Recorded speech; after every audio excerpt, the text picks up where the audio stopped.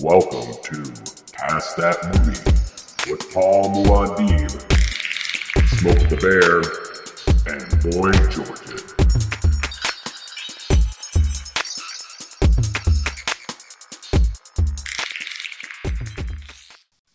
Hi everyone, and welcome to Cast That Movie Season 2, Episode 1. A lot of changes this season. First of all, I'm going to be going by my more known name, Paul Muad'Dib, instead of Tom Van Horton. So get used to that, pig fuckers. Also, with changes with this, I have two new co-hosts. Wow, I can't even talk. It's been a long time since we've done one of these. I got Boy Georgerd and Smoke the Bear. Say hello, you two. Hello, you two. Hello. How are you guys?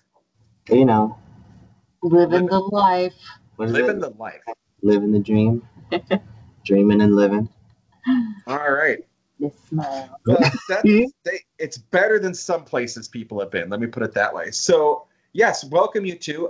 Really, again, appreciate you guys coming in and helping out this season and going forward.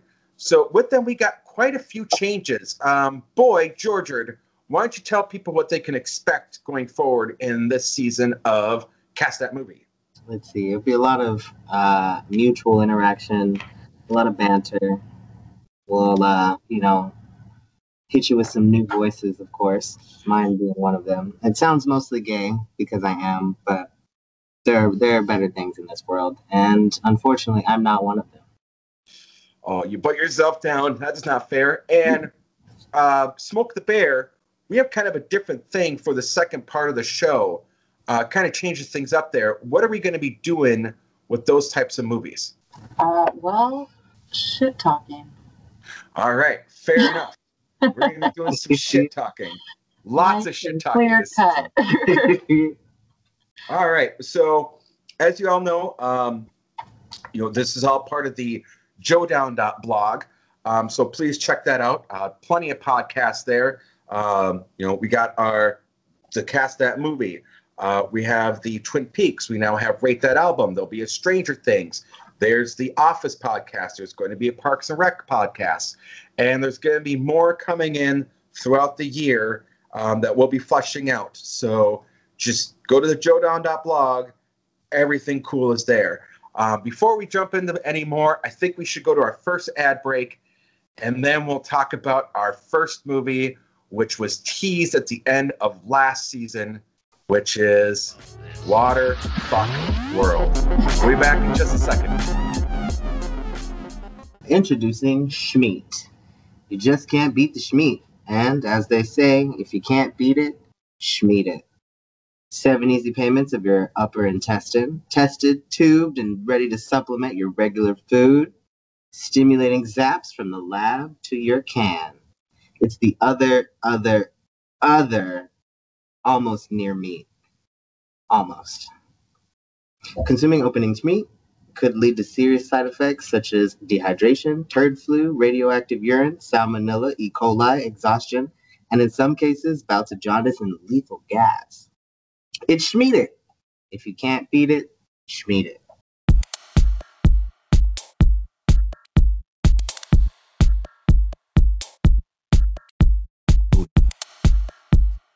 All right, yeah, as you guys could tell, coming back in from the break, we have some new ads and sponsors this season. As you know, Joe McDougall had to take the season off, which is totally cool. So that means that, I had to lean on these two, Smoke the Bear and Boy Georgerd, in order to make that happen because I suck getting advertisers. So that's just how it is. All right, are you two ready to dig into the shit show that is Waterworld? God, dude, just having to be able to lower my natural vibration far enough to be able to comprehend and make a comprehensive layout for how shitty this was lowers my self-worth. Yeah, there's a lot that really went wrong with this movie. First of all, let's talk about the fact that it was a complete and utter flop. All right, let's start there. We should understand that due to the runaway costs of production, this movie gained the names of Fish Tar and Kevin's Gate due to how bad it did. It was supposed to be $100 million budget, and it ballooned into $172 million, with costs going in the $235 million range when you look into marketing and distribution costs are factored in. So this went from $100 million to $235 million. And that's absolute garbage anyway, because the original budget was only $65 million. Right. And then it broke what? It broke the previous record of $55 million for the most costly film ever made. Well, at that time, anyway. At that time, yes. We are doing 1995 numbers. So to give you guys an idea, a movie that was $235 million in 1995, nowadays that doesn't sound like much, but in 1995 terms, that was unheard of. Nobody did a $135 million movie. Now, the film only grossed $88 million in the box office in North America. Bummer. Fucking, and then it took, till 2009 for them to finally break even? Yes, that's right. Because... yeah, they're like, wow, this is a great VHS. What the hell is that? And I bet they got it and just threw it right in the furnace. Well, and what's really interesting, you guys, that you bring that up, because in the information I found, that it literally says this: but after factoring home video sales, TV broadcasting rights, and streaming revenue, it eventually became profitable. Right. So when I hear that streaming revenue, yeah, 1990, we didn't even know what streaming was in 1995, right? Right. It didn't exist. So it really took till the streaming age for this movie to make money. Now, I want to be fair and bring up, a positive. Overseas, worldwide, outside of North America, it did break in $176 million, which is okay. I mean, again, when you got to factor in, though, is that a movie cannot make basically under about 40% of what it costs in profit. So even though it came close to that $235 million mark, it really needed to make about $300 to $320 million to truly be considered profitable, which is why it took till the streaming age for it to become profitable. Yeah, which is garbage. I was reading that one of the positives is Hawaii definitely got a whole bunch more monetary funding just because they were there for so long, and the crew and all the camera people, they couldn't leave because they didn't, leave before tsunami season. And then Hawaii, that sounds great. Stay here all you want. That sounds perfect. Yes, as a matter of fact, bringing that up, yes, Hawaii benefited greatly from this because the movie was originally only supposed to be 96 days. And it turned into well over 200 days. Yeah. So they were there pumping in money to that economy left and right. Let's talk about a few of the other things that were wrong. And by all means, if you have some information or know what I'm going to be running through, please jump in. The movie was originally supposed to be a Mad Max ripoff. Mad Max on water. Yes. Okay, but a ripoff or It was a ripoff. It was they were going to be seriously trying to just do Mad Max on the water. So it was a ripoff. So, okay, I was reading. Hold on, I have that shit somewhere. So, Peter Rader, the original writer, said that Waterworld was just a ripoff of Mad Max in 1986 because it was following the success of Road Warrior in 1981. Yes, so Peter Rader went to film director and low-budget king Roger Corman. This is originally supposed to be a cheap-ass Roger Corman production. It was supposed to be a B movie. Yes. Okay. Mm-hmm. Well, that makes more sense. The writing makes more sense. Dennis Hoffman's one-liners and puns. That's what I meant. Well, and then after that, Paul, after the original screenwriter, it went through 6, 7, even possibly 8 drafts before he got burnt out, and then it went to another writer, by the name of David Toy, and then it kept getting rewritten till it landed in Joss Whedon's lap. It was garbage, and it was hell for like what 3 weeks, 3 months, something like that. And he's like, I tried to make it. I tried so hard, but like I tried to put some puns in there. I tried to make it like some sort of cheesy, but it was such garbage that like I didn't even want to deal with it anymore.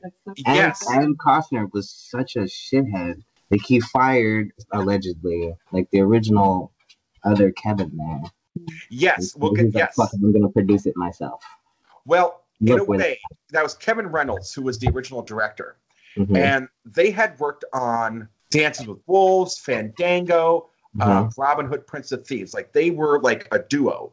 And in post-production, Reynolds got so pissed off that he quit / Kevin Costner fired him. Like, there's debate there if he quit or Costner said, fuck you, I'm doing this yourself. Kind of a combination of the both. It later came down to where Reynolds was quoted as saying, in future, Costner should only appear in pictures which he directs himself. That way he can work with his favorite actor and director. Yeah. Yes. So that happened. But getting back to the rewrites, the script wasn't even finished when Kevin Costner, who had gotten involved in this thing, said, doesn't matter, I'm Kevin Costner, we're going to make this movie a big thing. So when he rushed into production, they hadn't even finished the script. So they were already getting prepared on set. One of the things that supposedly that came out from a member of the crew, this is unaccredited, like this is an anonymous source, but apparently someone went to Newsweek, a couple of the other outlets at the time, and said that Kevin Costner went to the special effects team and asked them to do something about his balding hair. Gotcha. Like he wanted computer-generated hair. Yeah, well, we could tell. Yeah, right. Which is really funny to think about because a lot of Waterworld, like most of the stuff was like real, like the stunts, the sets, the props, the locations. Even though what is it? Helen, was that what her name? Helen, and then the little girl, they almost drowned, and then Costner, like he got stuck to a mast, and it took like half an hour for them to get to him, to get him untied from the thing. Like, man, you guys should have just taken the signs. Yes. Just walk away. And in addition to that, one of the stuntmen got lost at sea. Yep. Yeah, he was gone. He was 40 miles. He got pulled out 40 miles out in the ocean, and they had to go out and get him. Yeah, one of Costner's stunt doubles almost died. Yes, there was a shit ton of injuries. There was he almost Kevin Costner almost got killed by one of the helicopters that was helping the film. Another man had an embolism on set. Yeah. While deep diving, and because of all this, he came up too quick, and then almost like died because of that. Like, come on, guy. Yeah, and one of the issues was that the sets kept sinking. The Atoll.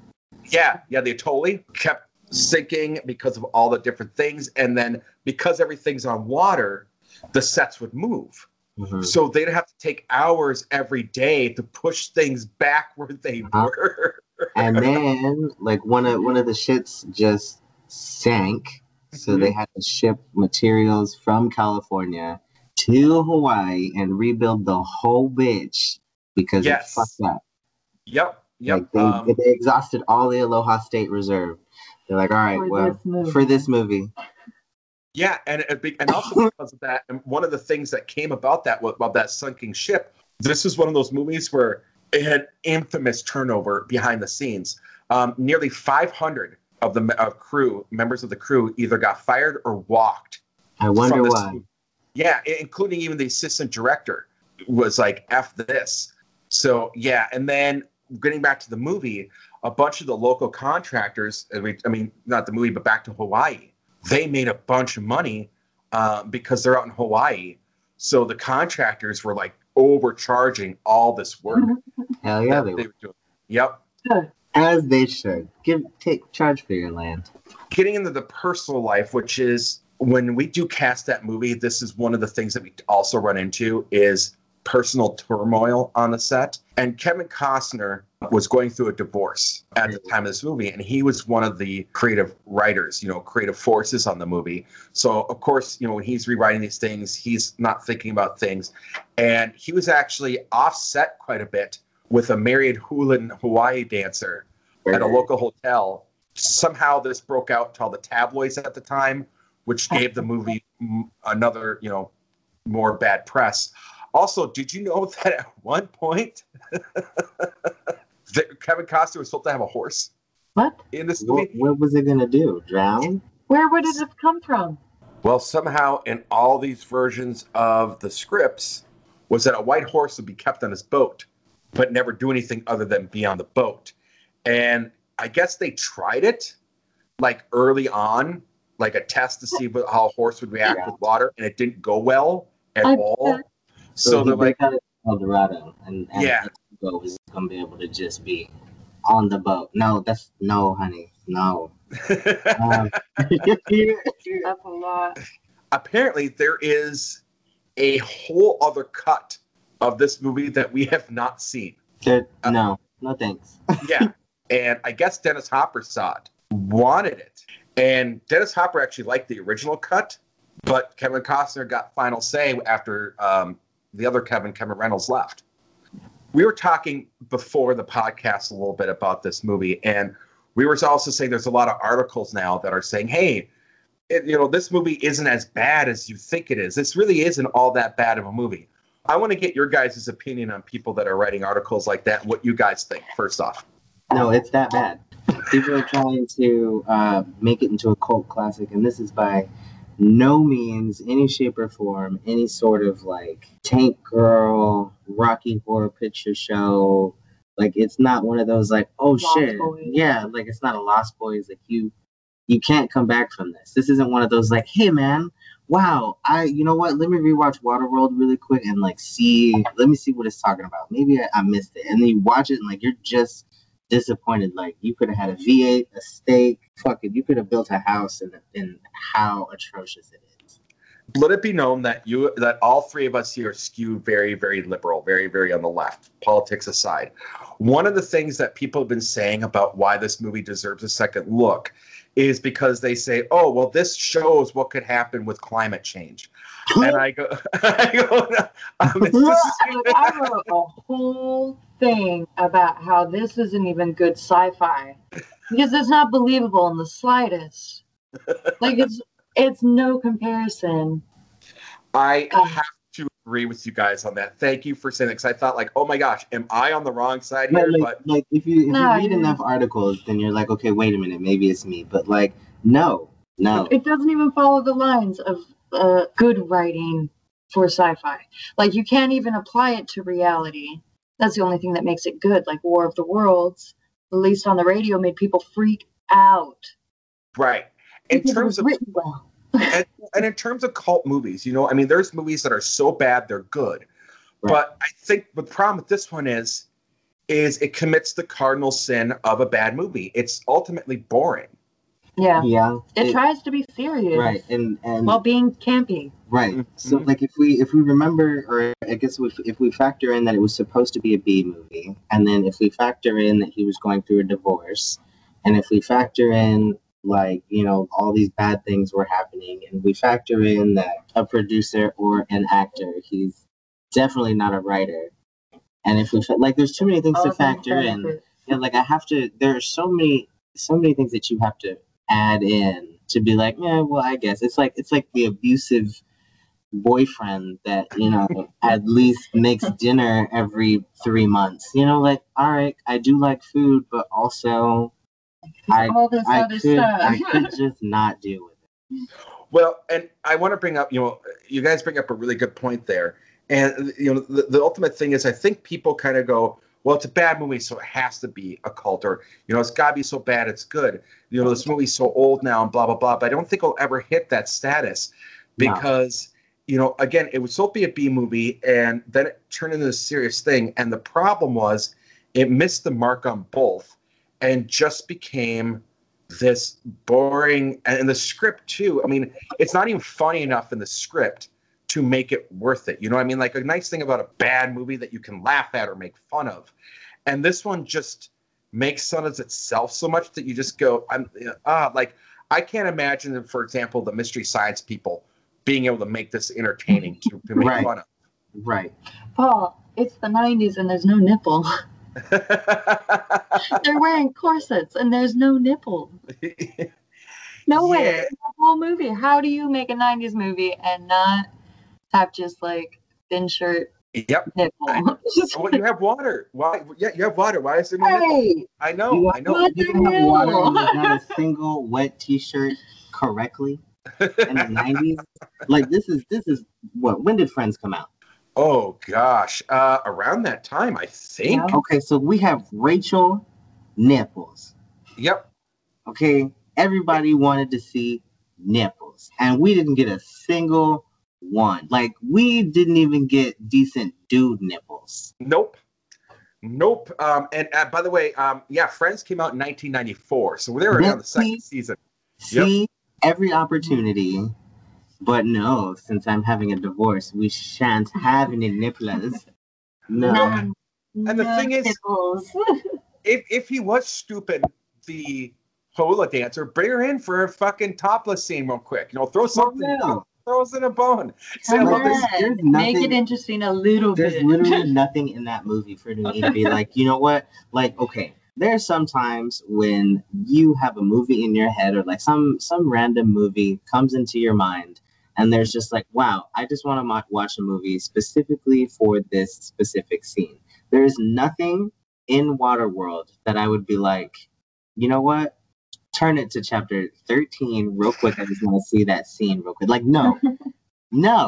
So are we in agreement then? Because I lean this way, that a good bad movie should have some kind of gratuitous, unnecessary nudity. Right. Yes. Yes. Thank you. All right. Even if it was somebody in the background, like if it was like even if one of the smokers just had some random Philip Morris girl that was topless in the background, not even we didn't even have an extra that had nipples hanging out. But I forget what this movie was rated even.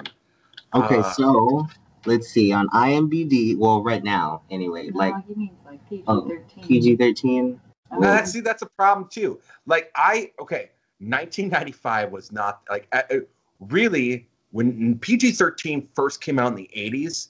There's worthwhile PG-13 movies, but as the 90s kind of came in the focus, and especially now, I cannot there's this argument I see online a lot, with horror movies, there's no good PG-13 horror movies, and I tend to agree with that. PG-13 became this thing that's this odd, almost like a stain on something. You got to throw in something that either put it in the R range or drop it down enough so it's family friendly enough to put in the PG. PG-13 to me is kind of the rating you try to avoid. Right. Absolutely. Am I wrong on that? Well, no, you're not. And to my understanding, PG-13 was you get one use of the word fuck, but it can't be in a sexual way. Yeah, there's these good. I love you bring that up. Yeah, there's these weird rules for the PG-13. There's a certain number of swear words that you can say. There's so many shits you can say, or one fuck. So many dams. You can show some really brief nudity. There are things that you have to be in this line, and I feel like too many people now avoid that stuff and go from a PG because they go, no one wants to see a PG. But no, if it's Waterworld could have been PG. There's no reason why they couldn't watch this. Yeah, there's no reason. PG. And it could have been some it could have been it could have been for the kids, but adventure story. It could have been cool. Kevin Costner in no way, shape, or form was supposed to have that role. He does not have he's already a family man. Mm-hmm. Anything about Kevin Costner, you're like, oh, cool, he's gonna have some sort of family. To come into a movie and be like, wait a minute, Costner's the bad boy, and we're trying to domesticate Costner. Well, yeah, you bring up a really good point because even in Robin Hood, Prince of Thieves, he wasn't a bad boy. He was a good guy, right. And he tried to put this edge on himself, and it didn't work. And you guys bring up a really good point.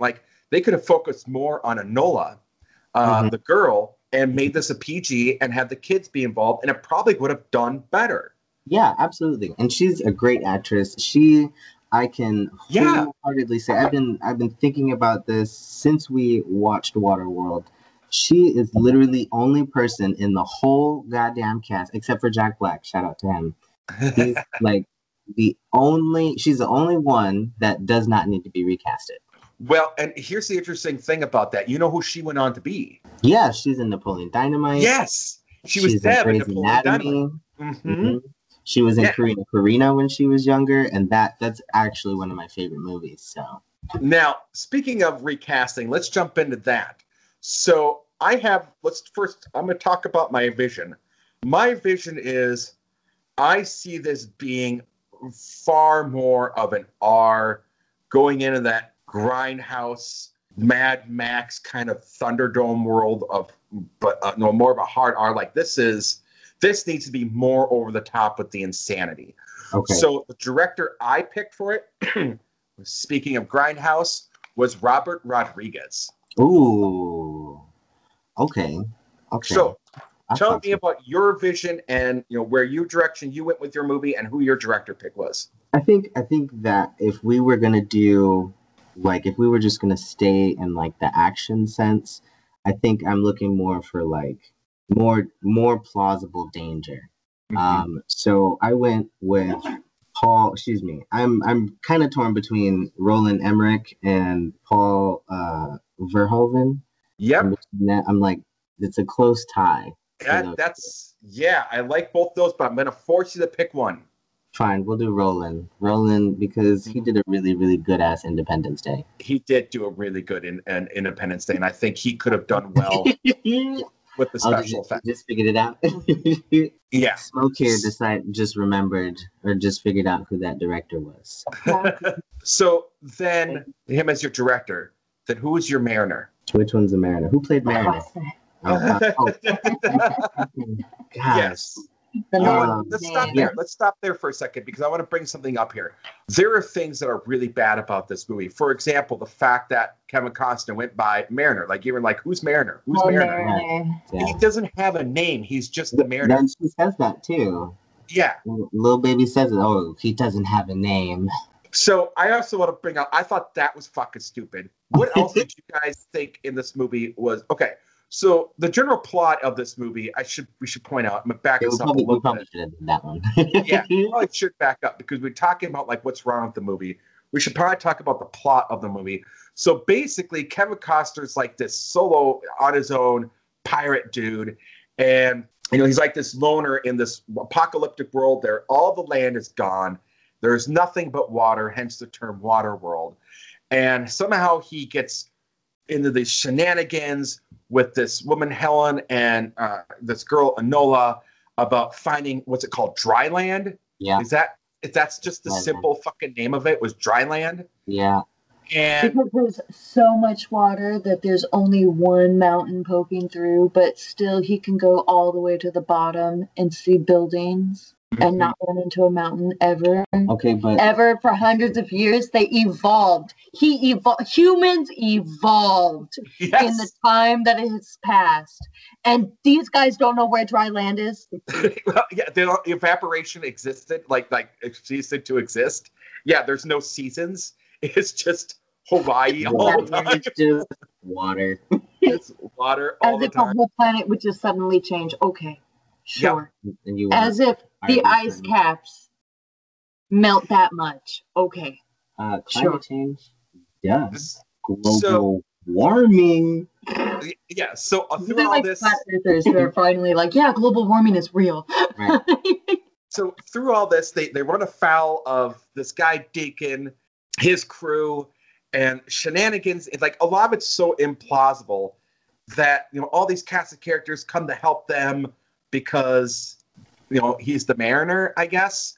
And so at one point, he gets caught up, and one of the people on the island, it's not even the Atoll. The Atoll. Yeah, I thought it was the Atoll. Is it the Atoll? It's Atolls. The Atoll. And okay. So one of them is so like, oh wow, look at that guy, he's so cool. And one of the Atoll people like touches his ear, and they're like, he's a mutant. And then it just kind of goes from there. And like even him not escaping the cage was stupid. So talk to me about like what you guys think about this mutant thing. Like wouldn't if people are evolving again over hundreds of years, wouldn't there be more of these mutants? Like, wouldn't everyone kind of start to exhibit these traits? That's what I'm saying. I don't know, dude. There's so Wouldn't many. you want to breed with him? Yeah, right. If your world is water, you want to breathe under it, right? Don't you want your that's kids to survive? Like, how are you going to just chain them up and be like, no, don't touch my daughter? Because, Like, you wanted to breed anyway. because racism. You want to have skill, like you want to adapt with things for survival. Having gills for survival in Waterworld is a necessity. Right. Are they just saying that, like, Waterworld is just filled with rednecks? Yeah. Like, I mean, it's that's a why bunch they of, can't find dry land? You're not welcome Yeah. around these parts. This is a tiny town. We don't like You don't that. like your kind around here, boy. You best keep on moving. But you Best sure go got ahead a and pretty swim mouth, boy. along with them there fins, boy.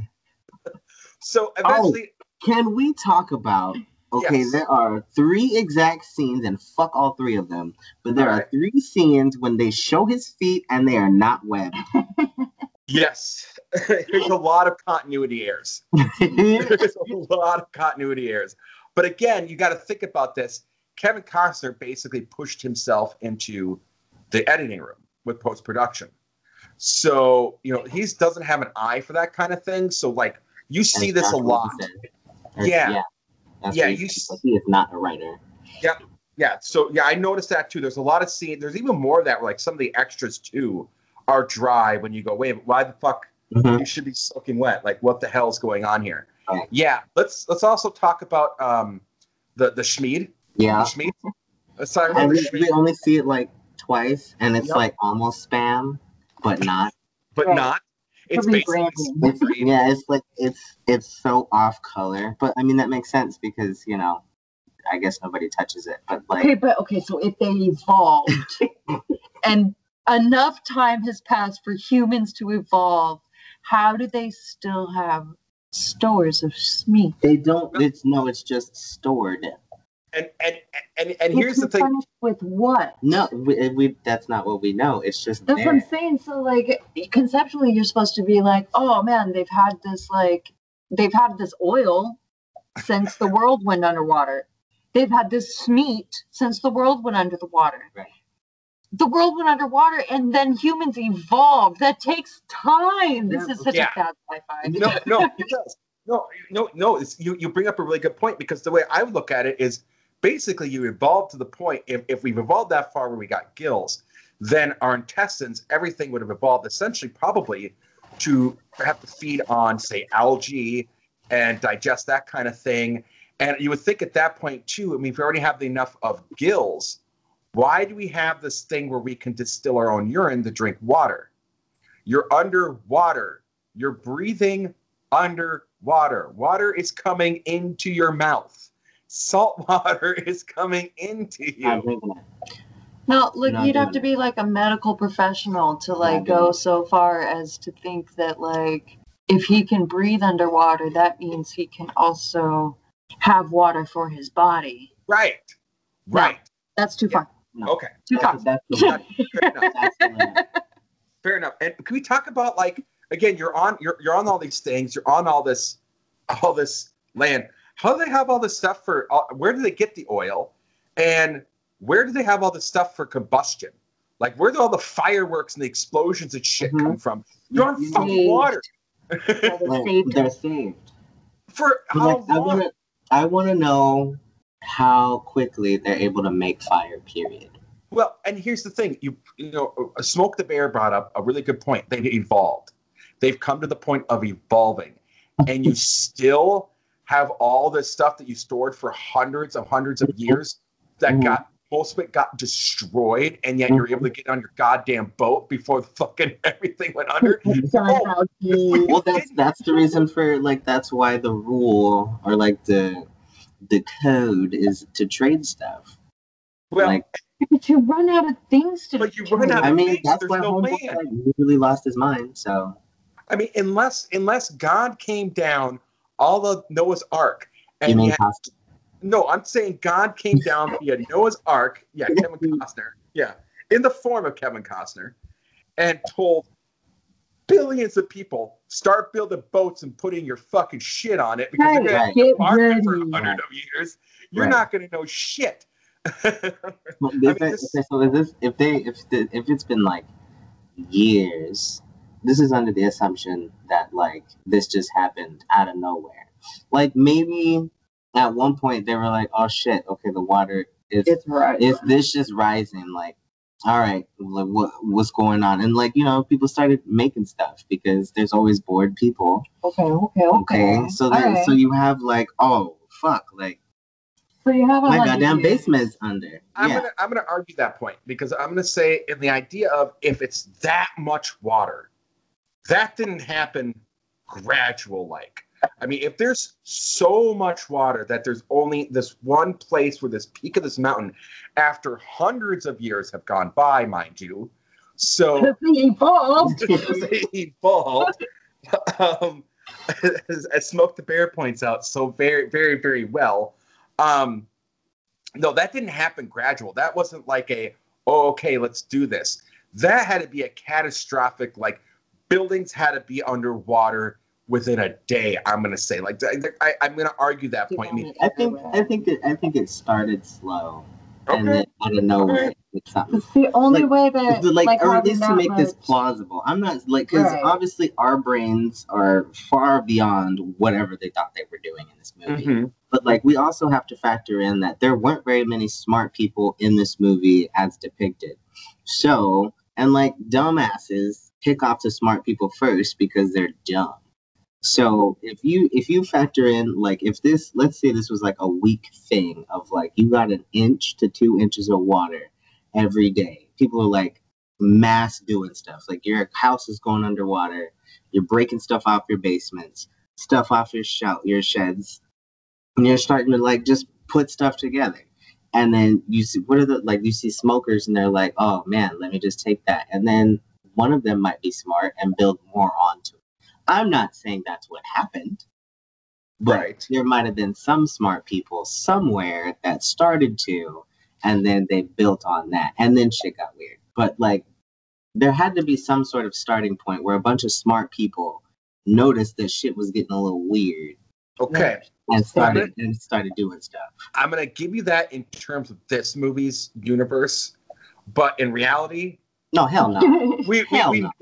we're saying this shit here and nobody's prepared. Yeah, no, hell no. No, I mean, look at If I got 1 inch of water a day, I would just work on evolving. right. I slowly every day try and work on my gills, like just Right. put my mouth down and drown myself a couple times a day, Right. like attempt to drown myself, be like, Right. get gills, fucker, It'll now. Do All your right. work that way. So finally, the movie ends on a happy note. Everybody gets to the fucking dry land. Blah blah We're blah. family now. Yeah.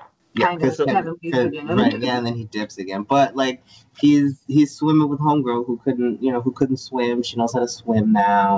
Yep. So physics. Everything just ends hunky fucking dory in this giant fucking shit stain.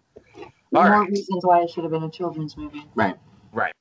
All right. So back to our pick. So again, remind me. My director was Roland Emmerich. Thank you, Roland Emmerich. Yes. Okay. So now that we went back through, got this done. Mine was Robert Rodriguez. Who's your Mariner? Who's your Kevin Costner? Val Kilmer. Oh, really? Okay. Yeah. I'm gonna have things to say about that when we get to that. I have Elias Cotes, who was at this time was in The Prophecy. He's been in several other movies. You may have to look him up, but he is awesome. He's more of a character actor, but he's had some great. He was Casey Jones in Teenage Mutant Ninja Turtles, the original one. He was in Thin Red Line. He was in Crash. He was in Shutter Island. He was in Zodiac. He was one of the police in Zodiac with Robert Downey Jr. and Jake Gyllenhaal. He's been in a ton of movies. And he's just one of those guys that I think could have given a more of a crazy edge to it. I will tell you, because you brought up the other one, I had originally wanted to do Nicolas Cage, but Nick Cage was not. I couldn't do it because that's too far in hindsight. Nick Cage at this point, he hadn't even done Con Air yet. So they weren't going to give him this with this kind of budget and this kind of thing. I can picture his hair. Right? In the wind. Yeah. Like, if this had come out like 2 years later, this totally could have been a Nick Cage joint. All right, so then I think we went with for our replacements was Deacon, was Dennis Hopper. Oh, you want to go first for that one? Oh, sure. I'll go for that first one. So he was actually in another movie as a villain in 1995, and he's known for doing kind of odd parts, but he is an actor, and he actually most recently did a movie that I really, really enjoy. But I thought that we needed to keep that crazy edge, but at this point, Hopper was past his prime, and this guy's always in his prime. I went with Henry fucking Rollins. I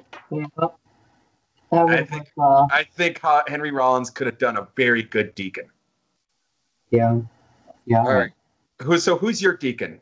Well, I mean, fuck mine now, but No. I chose Ian McShane just because, like, he would do such a good, like, facial representation, and like he commits to damn near every role that he does.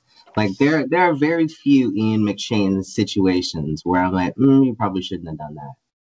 And it wouldn't have been those cheesy, awful, like, theater kid facial expressions that Dennis Hopper decided. Like, I don't know if you've ever seen Repo the musical. I have. The Goric opera.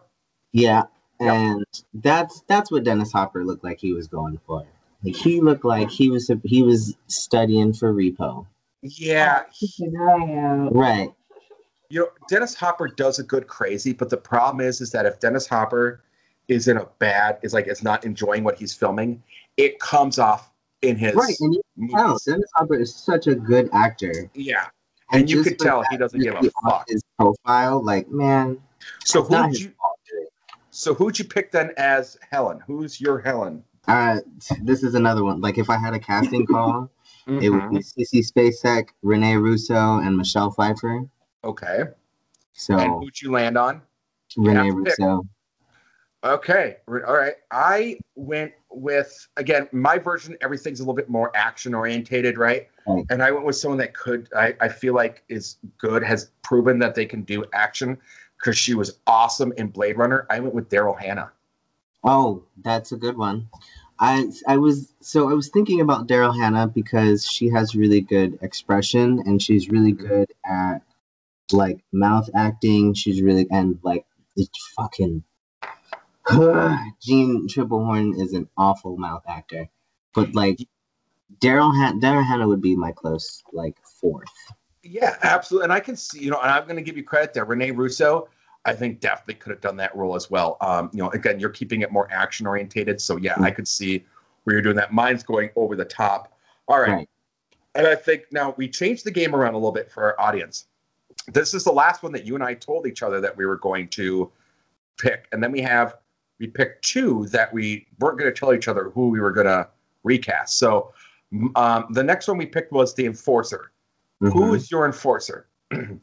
Again, if it were a casting call, it's either Steven Seagal or Powers Booth. I was also leaning on Andre the Giant just because, like, why the fuck not? You know? Well, was Andre Was Andre still acting in 1995 though? I think he was.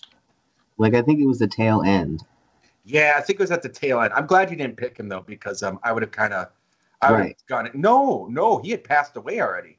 Oh, word? Ooh, yeah. He had passed away already. That's why he didn't make it in the casting call. Well, there you go. Well, right. I definitely chose Powers Booth. I will take Powers Booth. I will. Yeah, Powers Booth is far more. I think, I'm going to tell you mine. We'll get to it, but I think you kind of won that one. I went with Jeff Bridges, just because I like Jeff Bridges. Yeah, that sounds like a throw. Yeah, no, I like Jeff Bridges. I was like, all right, but no. Okay, so now in this game we have two new. We added a new thing. So we both picked something two things that we're going to recast without telling the other one. Mm-hmm. So, tell me your surprise recasts, and I'll give you my reaction. I'll give you one. Do you want to do one each? We'll do one each. Okay, so I surprise recasted the narrator. Okay. Because gross. And I chose Thomas Hayden Church. Nice. I love his voice, and just thinking about his personality in Easy A. Yeah. I think that like it would have been so much better to have him narrate it, and like the first thing that you see would be like, you know, the water. You're like, oh, okay, like we might be in some shit now. Like, wow. So Thomas Hayden Church is my narrator. So my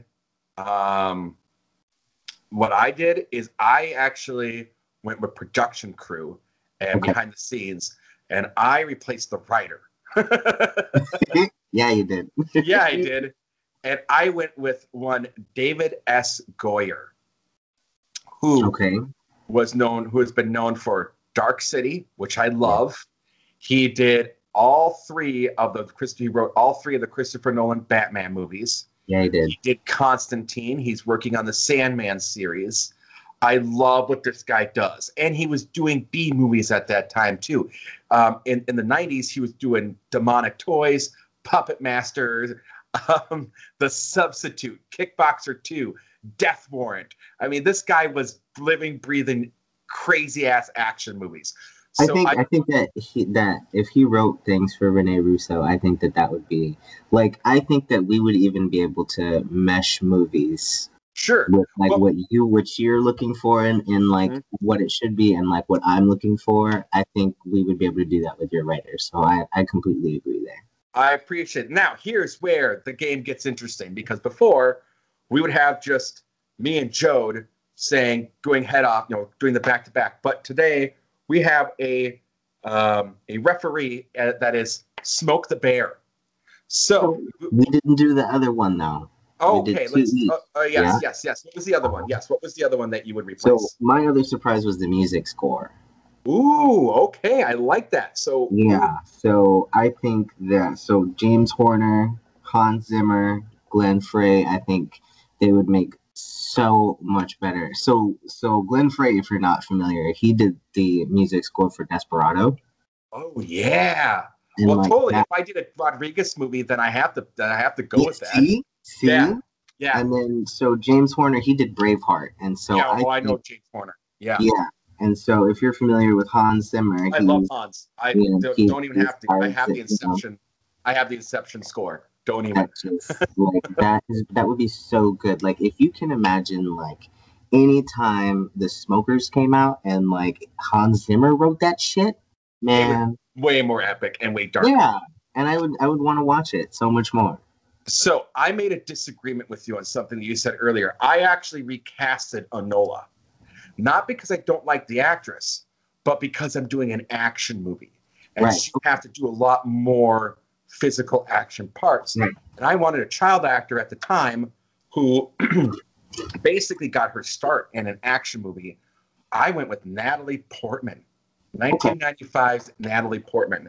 Because I think she could do she was great in The Professional. I'm sorry.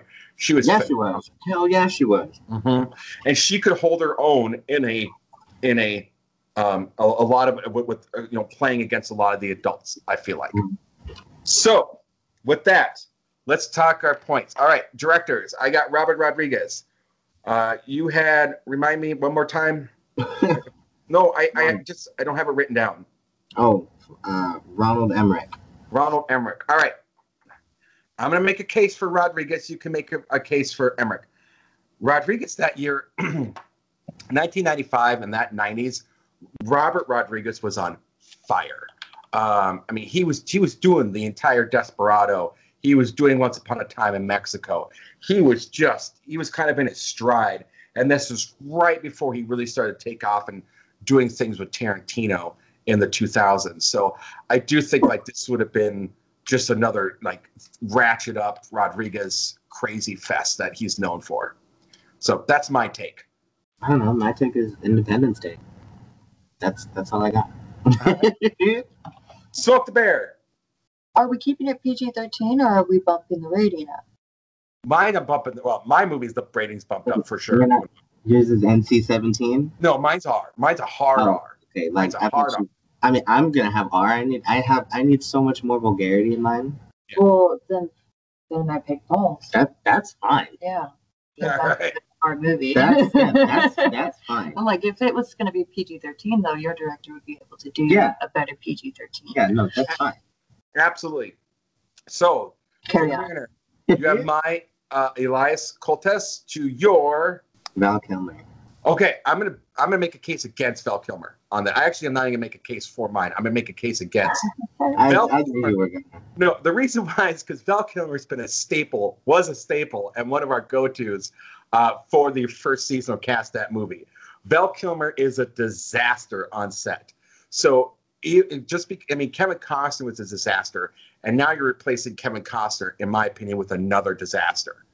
Okay, but to be fair, if we're doing your director, then we have to choose your main Mariner. No, that's not how the game works. I'll absolutely bow out though, because under those ramifications, that's it. I'm firmly gonna stand behind most everything else.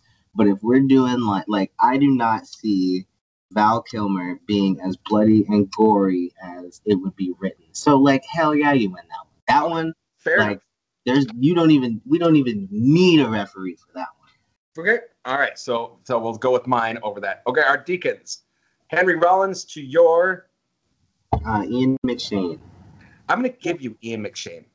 I am, because I like Rollins. But my only concern in 1995 with Henry Rollins is that's a lot of stage time. That's a lot of time that he would be on there, and that he had not been in a movie yet where he had that much of a role.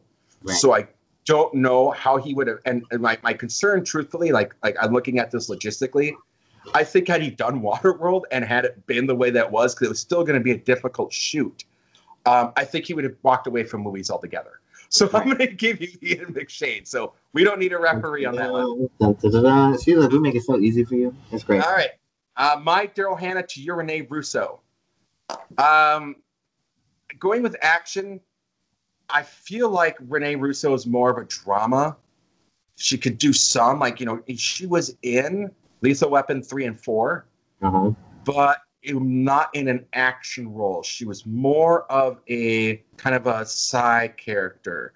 She didn't run around and do a lot of the fight scenes and things like that. Whereas that's because she hadn't been looking for those yet, though. But I think if it were presented to her, I think that she would be able to do it. Because if we're going the bloody route, the way that you want, just splash some blood on her, and she'll act her ass off. Yeah, that's true. Especially if we're because there's no I don't have a Enola counterpart. So Enola is cast in this world. So I think Rene Russo splashed up with blood while Natalie Portman is just doing her thing. I think that would work. I would much rather see Rene Russo and Natalie Portman have this already established bond than Daryl Hannah.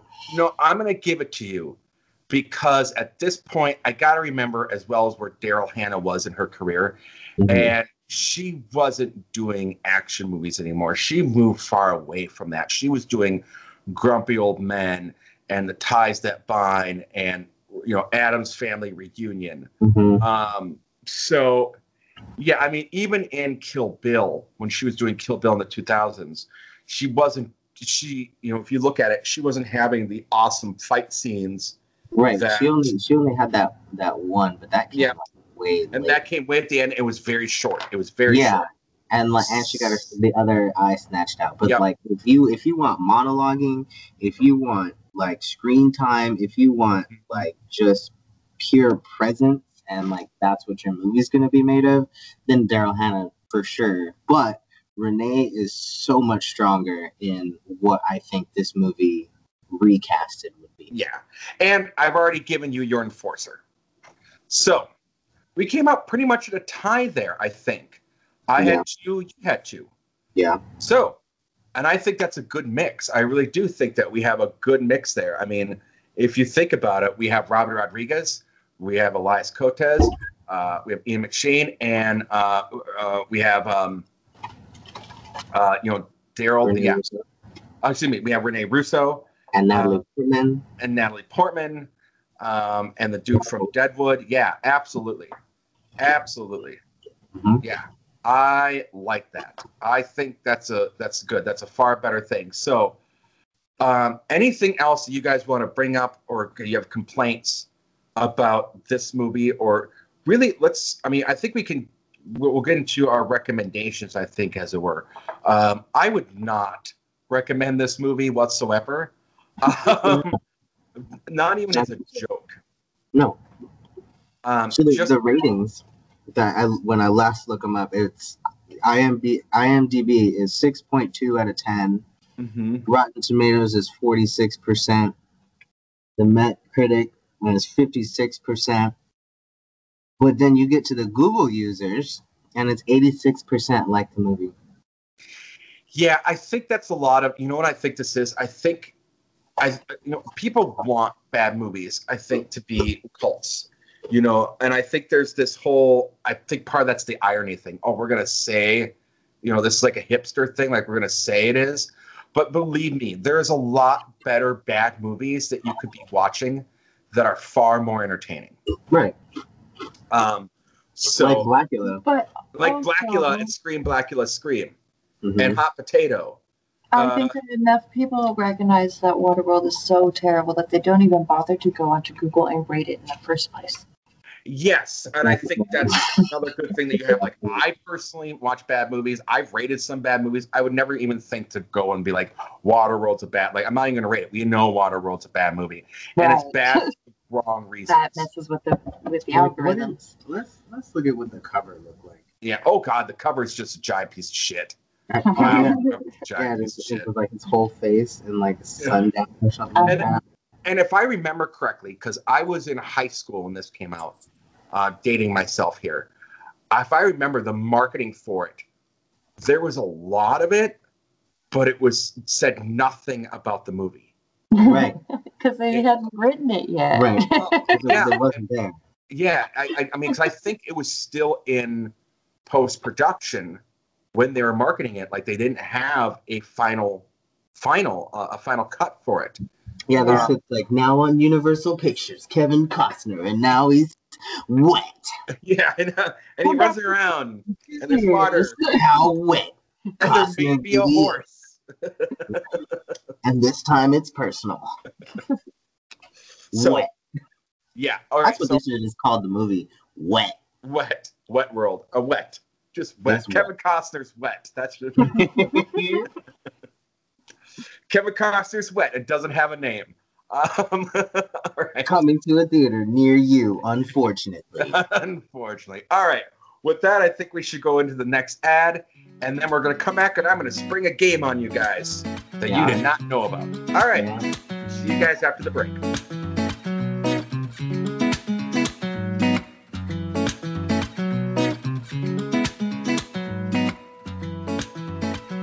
We all know what's coming. That's right, people. We're headed to the apocalypse. That means no roads, no phones, no food, and no water. While we here at Fluid Liquids aren't in the business of 3 of those 4 things, we can do something about one of them. Water. Now, we all know water doesn't just fall from the sky or grow on trees, but we do know one place it does come from. That's right, your urethra. Introducing Fluid Liquids Urinade. With its patented urine filter design, you can say goodbye to any chance to never having a fresh glass of water again. Simply whip out your vag or wang next time you need to go number 1, and instead of using the toilet, just pop a squat on the open top compartment of your urinade, and in 6 hours, you'll have 10 milliliters of fresh drinking water. That will be sure to get you through another day of the impending apocalypse. Only $9,876.54, people. Just go to our website, fluidliquidsurinade.us.uk.org.net.org. We accept Bitcoin and direct bank account links. Get yours today. Disclaimer. This broadcast does not support the validity of this previous product or any medical issues that may occur from its use.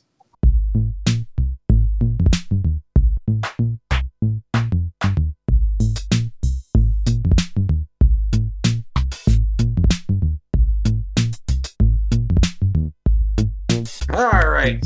Well, that was a fun segment. We really went in depth and really fucking tore that movie apart more so than I thought we were going to. That's what you asked me to come here for. That's my Ask whole and you MO. fucking receive. All right, guys. So at this point, I'm going to throw a game at you. And we used to have some other games, and I'm going to bring them up to these things. And I want to get more off the top of the head. I don't want to plan the games. So first of all, with every game time, everyone knows this from season 1, pants come off, and I'm going to throw a top 3 your guys' way. Now, you can interpret it any way you want. You guys could take it, you could go any top 3 in any way, direction, however you want to do it. Could be top 3 best, top 3 worst, top 3 whatever. And yours is going to be top 3 titty shots in a movie. Man. Okay, so we have, what's her name? Anne Hathaway in Love and Other Drugs. Okay. I mean, okay, it's not necessarily like a titty shot, but it's like worth it. So we'll do Aaliyah in Queen of the Damned. Okay. Because it's just like, yes, that's a good ass side boob. I don't know. We'll just say like any Jason or Freddy. Take your pick. Any Friday the 13th or Nightmare on Yeah, Elm. just run it in there. You want to see some good boobs? That's good, jangly, almost bloody boobs. Smoke Bear, your top 3 titty shots. What is her name? Julia Stiles in 10 Things I Hate About You. Like the whole ass movie. Mm-hmm. I realize that most of the time her shirt is on, but it may as well not be. Fair enough. I'll give you that. Go on. All right. Monty Python and the Meaning of Life. And that guy chooses to get chased by those girls off the cliff. Yes. Yes. Monty Python does have a plethora of good topless women. Mm-hmm. So you're going with that for your 2 and 3? Well, that's the easy way out. All right. I'll give you the easy way out. Because there is. Monty Python, to be fair, does have a lot of good. He's looking out for us. One for the little guy. My number 1 would have to be Embrace of the Vampire, which you guys probably haven't seen, but that's Alyssa Milano. Dusk Till Dawn. That's the one I was thinking about. Yep. Dusk Till Dawn. I just copped out and did Friday the 13th like a dumbass. You were almost there. I was the same there. vein. It's the same vein. Okay. I subscribe, or I have a subscription to Full Moon Pictures, which is a you guys maybe don't know what it is, but it has a lot of B movies that I love a lot. Roger Corman and Charles Band movies, and they also got basically the entire catalog of Surrender Cinema, which is a lot of softcore stuff. So take your pick, any Surrender Cinema. It's like the softest core TNA ever.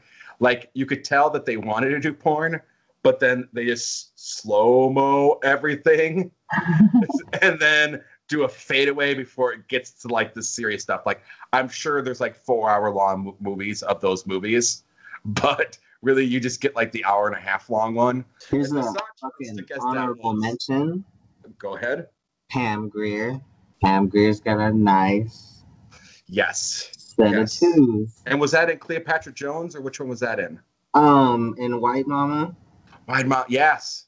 Yes. That, and then, okay, so, because I had to look it up and I couldn't remember her damn name, I couldn't remember the damn movie. Yep. But, so, her first nude scene, she was 21 years old.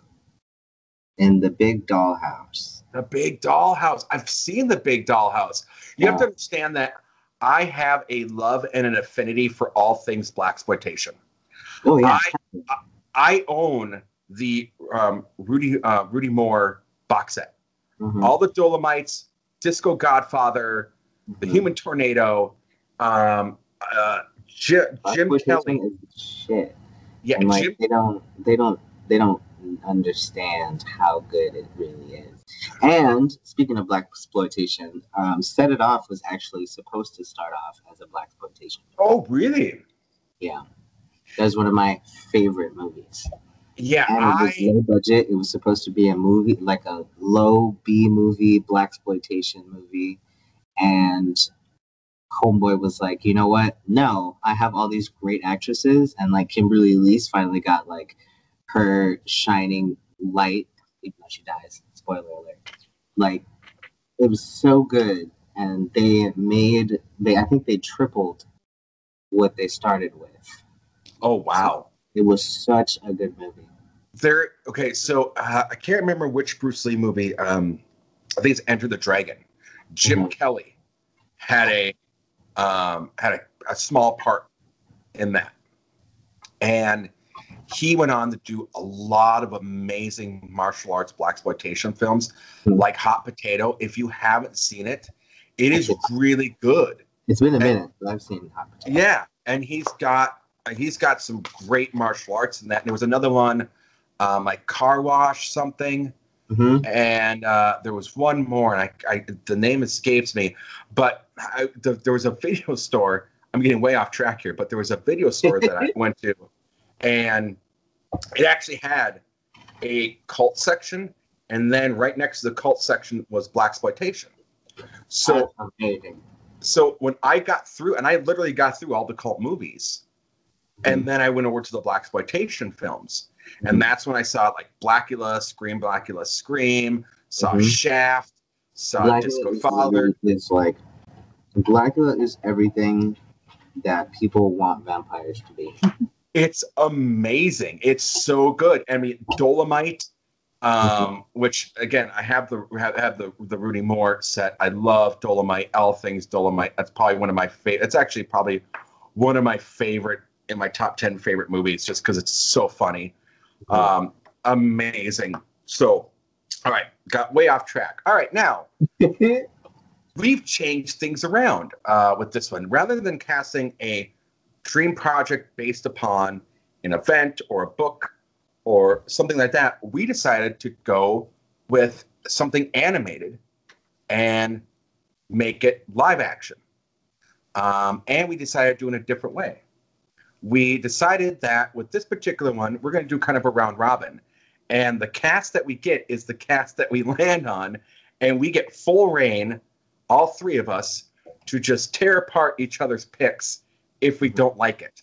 So, Smoke the Bear, tell us what we are turning into a movie this episode. We're going to be attacking Hey Arnold.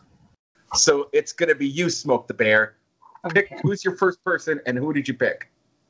I picked Helga's dad, Big Bob Pataki, because, I don't know, he's always like, that's a character that stuck around in my brain. He was a dick.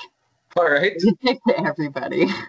But there were these times where he was like super vulnerable and like cared about his daughters or whatever. So Big Bob Pataki, he's a beeper salesman. Mm-hmm. And wears these like polo t-shirts with his khakis and his belts and, you know, his like unibrowish Neanderthal face. The unibrow, yeah. Well, I went with Nick Offerman. Ooh, I like that. Because why not? Mm-hmm. I mean, his role in Parks and Rec really seal in the visual deal for you. Mm-hmm. I think him as a human being could just really pull off. Boy Giorgio, what do you think of her pick? Oh, that's a good one. Yeah, I can't say that one, of course. It's a good one. I get mad at that, but so for me, I chose Eugene Horowitz, that poor little bastard, and you know he's a lot. He's definitely a lot, but like his voice being so strange and so almost uncomfortable, I had to choose Joe Pesci. Oh boy! All right. His voice and just having him look like Eugene in general would just be the funniest thing for me. Like with his, what was it, like a can where his head looks all stupid. Oh yeah. Oh man, imagine Joe Pesci redheaded with a can, an opened can as a haircut. All right. Yeah, I could see it. I have my issues with Pesci, but I could see it. Yeah, all right. I mean, he's old now. He's really, really old now. Do you think he's gonna? Dream project. Dream project. All right. Fair enough. All right. Okay. We'll pass you the right age. Right, the right age. Like, I mean, if we can CGI Mark Hamill into the Mandalorian. Oh, okay. So you're gonna kind of CGI. You're gonna make him look a little young. All right, I can buy that. I absolutely allow that kind of shit. All right. So I got Helga Pataki, and as you know, she's almost a tetragramist. She is three things. She's an antagonist. She's a protagonist. She's kind of an anti-hero. I mean, she goes back and forth. I mean, she is the main antagonist, but she eventually ends up dating Arnold, and she's got this ridiculous blonde hair and this black unibrow, and which makes you think she's wearing a wig. And she definitely, the way that she's drawn. All right, I'm just gonna tell you guys who I picked. I picked Jake Dylan Glazer to play her. And if you don't know who that is, that's Eddie from the new It movies. The little boy, the kid that played Eddie, the little boy Eddie in Stephen King's chapters 1 and 2. Yeah, all right. It's gotta be a boy in a wig. That's my take with Helga. Yeah, I'm going with Jake Dylan Glazer. So I actually did this thing where I was paying, like, everybody had their picks, and I chose like a counter for everybody's, like, as a just in case. And I chose Bryce Dallas Howard. She was in The Help. Yep. And like, I just want her to just have a unibrow. She's already got the hair color. And like, for my next character, like, you'll see why, like, my counter was Bryce. All right. Well, I'm gonna tell you, I'm gonna fight hard for Jake to get this role. That's I'm fine. gonna fight hard for it. All right. That's fine. But before we get to you, we got to get back to Smoke the Bear. Who was your second character? Grandma Gertie, or Pookie, as Grandpa called her. Mm-hmm. I went with, well, I had two that I'm choosing between. So the first one was Cloris Leachman. Oh, yeah. My grandma from Beer Fest. And Young Frankenstein. Yeah, I love Cloris Leachman. I also was thinking Maggie Smith, Professor McGonagall, because visually I think that she would fit, but I think that Cloris's attitude and like the way that she acts. Mm-hmm. Now I'm gonna have to tell you that we're gonna have to put the kibosh. We're gonna have to say no to Cloris because Cloris did leave us. I know. So I know it's a dream project. Only last week. I know, but it's still a dream project. We're gonna film it tomorrow. We couldn't use her. All right, well then Maggie it is. All right, Maggie's. But I love. It would have been Cloris though. You know what? And the person who I picked for Grandpa would have gone really, really well for that because I did get Grandpa. But we're gonna do Maggie Smith, and I do enjoy Maggie Smith too. But Cloris Leachman was a fucking national treasure. Let me just say that. She was. Yeah. She was.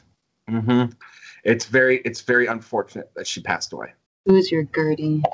Jennifer Lewis. Jennifer Lewis. Like, we have to get, like, in the event there were people of color, Jennifer Lewis, like, she's outrageous. Yeah. So like, she's the lady. She's the lady in the bayou from The Princess and the Frog. That's her voice. Gotcha. And she does a whole bunch of outrageous things. In general, she's a great actress. I think that the right CGI. She was awesome in Karina. One dream project we put her in. But I will say, hang on, you're already doing CGI for one character though. You're already doing one for Joe Pesci. So we can't spend... I'm limited. Yeah, I mean, we got to think about our budget here. We can't do it for everyone. I mean, it's not everybody. It's just, you know. All right, fine. Anyway. Who did I choose? Oh, okay, so it's my turn. It's your turn. So my other character was Brainy, which is one of like the 6 people in the whole show that don't have last names. Mm-hmm. And Brainy, for people that don't remember, is the one that Helga punches in the face all the time because he's heavy breathing. It was a tie between Pauly Shore and Andy Dick, and like Andy Dick, he would take a punch in the face pretty nicely. And since Brainy doesn't have any like speaking roles that I can recall, he just breathes heavily, and then I think he might say like 2 things, but it's like real breathy. I don't think that does Pauly Shore any justice. Mm-hmm. So like, if I have to, it's definitely gonna be Andy Dick, because just seeing his face and just having somebody, like anybody, like back fist him in the face, oh, so good. Yeah, you want to see Andy Dick get punched in the face. You really do. All And the time. And the fact that he wouldn't be talking the whole, like, Andy Dick is great with facial expressions. Mhm. So there is something about him that he is very funny when it's just him making faces and doing goofy shit. So yeah, I think the fact that we wouldn't have to listen to him and just watch him get punched in the face is perfect. I think Andy Dick is perfect. I really like that. All right. So I have Grandpa Phil Steely. Mhm. And if you remember, he's good-natured, he's fun. He doesn't always have the best piece of advice, and he's fucking weird. And I couldn't think of anyone better to play a character like that than Christopher Lloyd. Oh yeah. Yeah. Absolutely. Yeah, Christopher Lloyd is totally Grandpa. Christopher Lloyd and Maggie Smith. Yeah, and that was my thing. Maggie Smith and Christopher Lloyd. I would like the combination of Christopher Lloyd and Cloris Leachman a little more. Oh yeah. But I love Maggie Smith, and I think those two could play off each other so well, Maggie Smith and Christopher Lloyd. With McGonagall, since it's like a dream project, you would just have to take all the snippets of like voice she's done in Harry Potter and just like put it as part of her dialogue.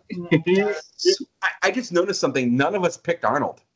No, but if I were to choose Arnold, I would make him Childish Gambino. Okay. Yeah. All right. I think he would make a good Arnold. All right. Donald Glover.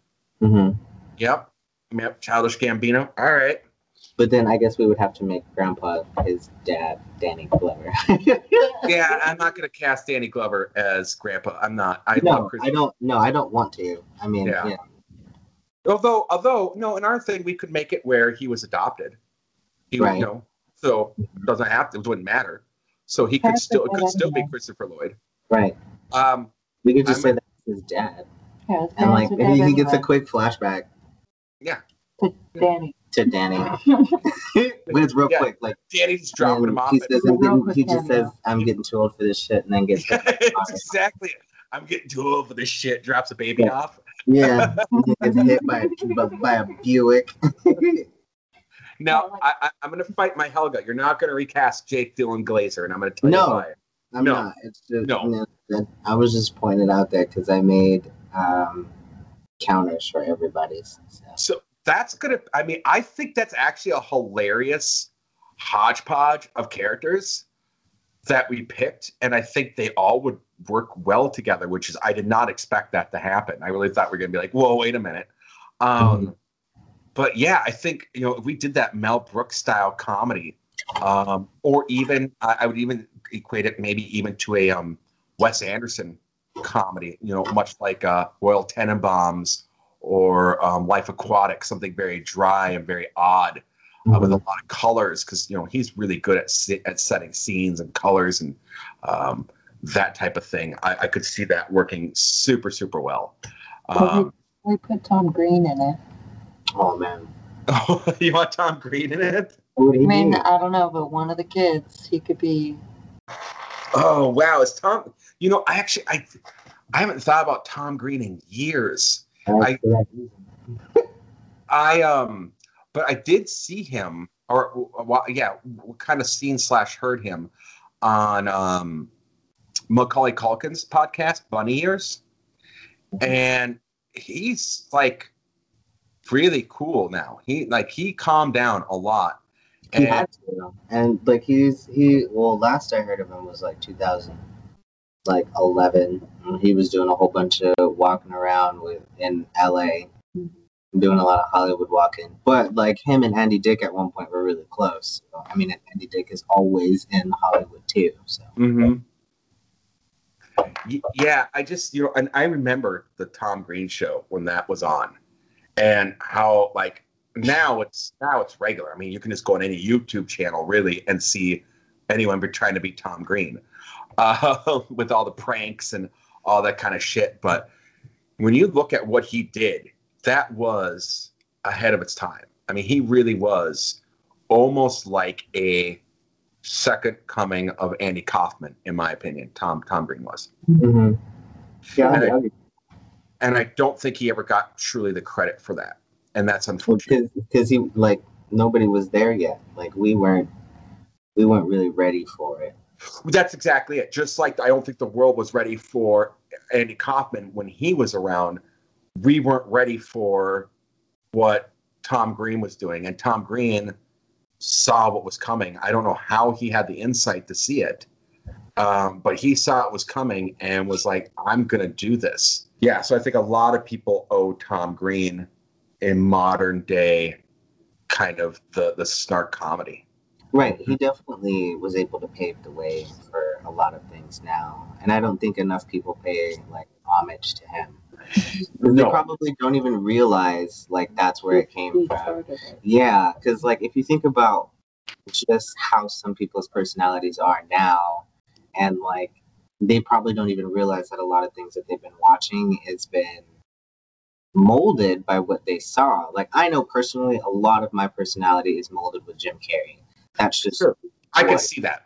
Yeah, and you and I, not staying out. I definitely see that. And like, there's a lot of like silly that Jim Carrey was able to do that like a lot of people weren't ready for. Like he's a genius, and he had to do a couple dicey, racy things, but like that's what the times called for. And as far as like Tom Green goes, he was like, you know what, I'm a gun it, and he just did it.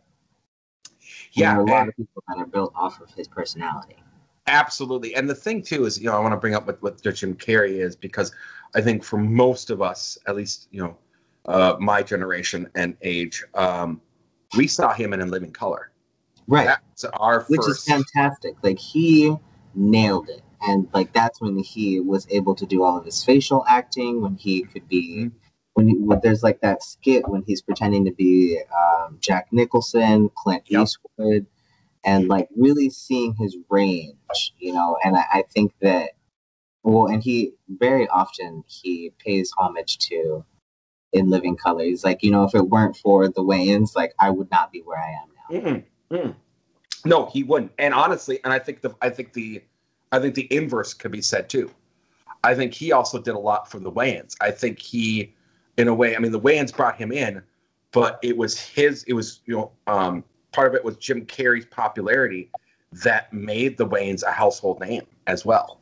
I could see it, but I'm gonna disagree. Just because there are so many of them, and they're all equally talented. So, like, we also have to factor in that they had the Fly Girls, they had like all different kinds of other stuff. Like, I will agree that he's a staple, but I still think that In Living Color would be flourishing and, as great as it would. No, it would have been. I don't take what I'm saying the wrong way. What I mean is that, where I came from, let me put it this way, and where I came from, in Living Color would have been far more, unfortunately, in my neck of the woods, inaccessible. Oh, I understand. Without Jim Carrey. Yeah. Right? And that's more so what I meant, was not that Jim Carrey was better than the Wayans. It's that through Jim Carrey, the Wayans were able to get places that they wouldn't have been able to. And don't get me wrong, like Damon Wayans and Keenan Ivory Wayans are, I'm going to get you, sucker, is one of my favorite movies of all I was time. when we were talking about blaxploitation, I was gonna bring it up, but I was like, well, it'll come back around at some point. I know it will. Yeah, and it absolutely would. I'm Gonna Get You, Sucker is genius. That movie is hilarious. Good actor. And you know, Damon Wayans in Living Color. You know, Homie the Clown. Yeah. Right? Homie the Clown, and I will say for Homie me, yeah, Homie don't play that. I still remember the one skit. The kid's like, I want a telescope. And he goes, put a box on your head. And the kid's like, he's like, do you see stars? No. And then he whacks the box. Yeah. You see stars now? Yep. You see stars now? Yep. There's your telescope. And then in Living Color, though, for me, I for my area, what we all talked about on the playground after watching In Living Color was the skits that had Fire Marshal Bill. Oh, yeah. Mm-hmm. God, those skits were a lot. Fire Marshal Bill was... what is it? I can't remember what they were, but it's 2 snaps in a circle formation. Yes. Yes. Yes. It's so good. They hated it. Yes. Hated it. And the thing is that when they all meshed so well there. And with the Fly Girl, was it Rosie Perez? There was Rosie Perez, Jennifer Lopez, Lorianne. Give off. What's her name? But Lorianne is like a fantastic choreographer now because she got her start being a Fly Girl. A Fly Girl, yeah. And I would say, I think people, go, man, Jim Carrey would have done so much better on Saturday Night Live, and I would argue so much against that. Absolutely not. Just by not the way that Saturday Night Live is written is for me it panders in a very specific way. Yeah, like it is funny, but there is no way that anybody would have a Homie Don't Play That on Saturday Night Live. No, and the thing is that you're exactly right. Like he would have been, I think, pushed back, especially in the 90s. Hell yeah, he would not have the creative freedom that he did with that. Like Steve Martin, absolutely. Saturday Night Live, that's where you're at, but not Jim Carrey. Mm-mm. He would have been stifled. No. I don't think he nearly would have been able to figure out or come into his own the way he did in Living Color. Yes, he wouldn't have. I absolutely, because the Wayans. Another thing is, if you haven't watched it as well, is Amazon Women, National Lampoon's Amazon Women on the Moon. If you haven't seen that, Tommy Davidson had a lot of writing credits on that. Mm-hmm. And his sketches are the best. It really is like just a sketch movie. And Tommy, I think Tommy Davidson, and David Alan Grier also, those two had a lot to do with Amazon Women on the Moon. Yeah. And I love David Alan Grier. I love Tommy Davidson. I love me some Paul Mooney too. And I think they saw what Jim Carrey had and nurtured it and went, do it, go all out, man. Yep. And I think Lorne Michaels and I think Saturday Night Live would have stifled him. Yep. Absolutely. I think they would have tried to make him more mainstream. And I think that's the cool thing about Living Color that was great about it, was that it was pushing the envelope of what was sketch comedy at the time. Right. And, it had black people.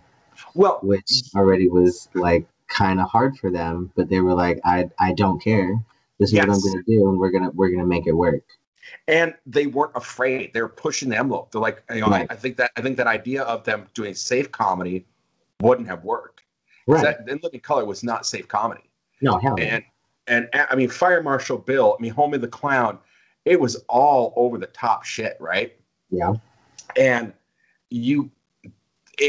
but if when you look at Amazon Women on the Moon and you look at some of the stuff that David Alan Grier and the Wayans were writing for movies, it was right for that. Like, it was this hilarious shit that was so left. It was like, I would put it on a level of Monty Python in a way, because it was that far left field at the time. Now we think about it and go, okay, whatever. But at the time, it was one of those things that was just like, what the fuck am I watching? This is crazy. Yeah. God, I don't even know how we got to that point. All right. Let's see. It was Andy Dick. It was Andy Dick. It was Andy Dick. We fucking 7 degrees of Kevin Bacon that shit. Yeah, we did. All right. Well, let's take our last ad break, and then we'll say our goodbyes, do our plugs, and see what we're gonna do next episode. So stay tuned, because you're definitely going to want to know what's going on next episode.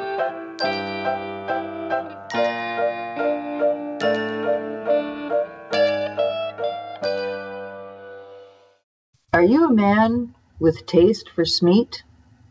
Are you tired of getting kicked off of atolls for starting fights? Is making decisions something you stopped doing years ago? Have I got a job for you?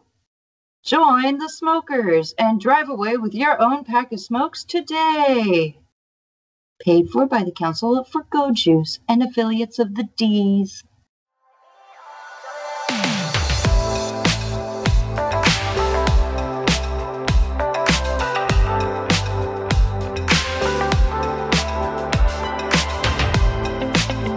Okay, well, we're back, and man, we had some weird advertisers this week, or this time. So we just got to, it is what it is. So, we got to make the bill somehow, right, guys? Yeah, that's right. Well, all right. Well, I want to thank Smoke the Bear and Boy Georgerd for coming in on with us, and again, this is something we do. We're gonna try to get 2 episodes up a month, for sure. So this will be the first of, again, season 2. A little bit different format, different games, different things going on. Again, all this can be found at the joedown.blog. Also, we do have now the Pod Down is the new podcast, by the way. So those of you that have been listening through Spotify, Google Podcasts, iTunes, SoundCloud, that one's going to go, the season 1 episodes will still stay there for prosperity's sake, but they're also going to move over to the new Pod Down SoundCloud.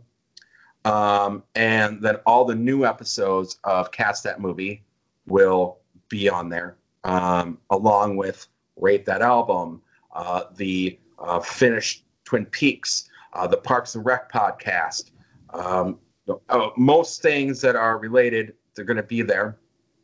Also, be sure, if you're not following me, myself, Paul Muad'Dib, on Facebook, that you guys do that. I do a show called the Weird Infotainment with This Damn Guy, where I poke fun at news, weird stuff that's going on. And a supplement to that is going to be an OnlyFans, which is weird sex news. That will be $4.99 a month, if you guys want to follow that. But that's because I get into really vulgar, visuals and stories relating around sexual news and content with surprise guests. You might even see one of these 2 on there from time to time as that gets rolling off. Do you guys have anything else you want to share that you guys have going on, or any other thing that you want to promote? Just people losing the game. Ha ha! You lost, bitches. For those of y'all who haven't lost in years, here you go. You're welcome.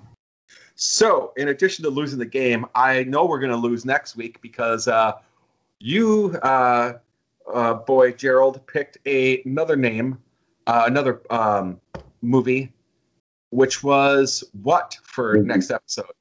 It's called Bug, and it's awful. Absolutely awful. It's almost 2 hours worth of awful. Almost like I almost want to watch. I would consider watching previews of Waterworld more than wanting to watch Bug. I remember Bug, and I'm actually, real quick, I'm going to say a little something about this, because I saw this movie because it had Ashley Judd and Michael Shannon. who I Yep. both enjoy. And I was like, wow, if they're in this movie, it can't be bad. And then I watched it. Again. yeah. To give you guys an idea, we'll talk about it when we get there. But on a particular grading score, it is one of 22 films to receive a certain rating. So, I'll leave that as a teaser. Okay, Bug. And then for our next animated project, making a live action roundtable game, Smoke the Bear. What are we doing? We are doing Codename Kids Next Door. Codename Kids Next Door. So we'll do that the same way. We're going to do a hodgepodge. We'll just pick the people. We're not going to, everyone gets 2. And No then communication. no communication other than that. And then we all meet up and then we decide yes or no. We were pretty amicable this episode, but who knows? It could turn into a full-blown podcast fight. That would be outrageous. Instead of a bloodbath podcast, a bloodcast. Bloodcast. Run it. All right. Well, once again, I want to thank my new co-hosts, Boy Georgerd did, and Smoke the Bear. Thank you guys so much. It's wonderful to have you here. I love the dynamic. And we'll see you next. I'll talk to you guys, I'm sure in between the next podcast, but I got a lot of work to do for Bug. Right. So do we. Oh, God. Especially since Smoke the Bear here has never seen it. Oh, you have to sit through it again? Oh. I do. I have to sit through it, and I'm going to bitch. I had to sit through Waterworld twice. Yeah, fair enough. You know what? I'll join you guys. I haven't seen Bug since it went to video. So, yeah, I'll have to watch that one again, too, to get a refresher. Right. Tell the wife sorry. I mean, Waterworld, it was nominated for 4 separate worst things. Razzies, yeah. Razzies. Yeah, for the Razzies, and it only got 1. It was so bad to where they didn't even get all 4 of the worst. They just got 1 worst Razzie. Yep. That's how bad it was. Well, and if I remember correctly, 1995 Razzies were, for people that don't know what the Razzies is, I think I talked a little bit about this in the last season, but the Razzies are like the opposite of the Oscars. Now, you have to understand that in 1995, Showgirls had came out and Jury Duty. So there, Showgirls won a lot of those Razzies that year. And interestingly enough, the Waterworld Razzie went to Dennis Hopper for Worst Supporting Actor. Sure did. Sure did. Shouldn't have been so punny. Yeah. Yeah. But most of that went to, Worst Picture, Showgirls. Worst Actor actually went to Pauly Shore for Jury Duty. But Worst Actress went to Elizabeth Berkley. It was Worst Screen Couple went to any 2 combination of people in Showgirls. Literally any combination of 2 people or body parts in Showgirls. The director went to Showgirls. The screenplay went to Showgirls. Worst New Star went to Showgirls. Yeah. It wasn't the right year for any of it. Yeah, they should have just did it a year later. Yeah. But I think had Showgirls not been there, Waterworld would have. At least they got nominated for Best Sound. It did get nominated for Best Sound. They lost to Apollo 13, though. Another side note, two actors that I love actually got nominated for Razzies that 1995, which was Kyle MacLachlan for Showgirls and Keanu Reeves for both Johnny Mnemonic and A Walk in the Clouds. Johnny Mnemonic. Yes, which I actually enjoyed that movie, so you can go to hell. That one too. I like Keanu. Yeah, Keanu can't do any wrong. No, Keanu can't do anything wrong. So, all right, so we got next episode. We got Bug and codename Kids Next Door. For Smoke the Bear, Sir Georgerd, and myself, Paul Muad'Dib, this has been Cast That Movie.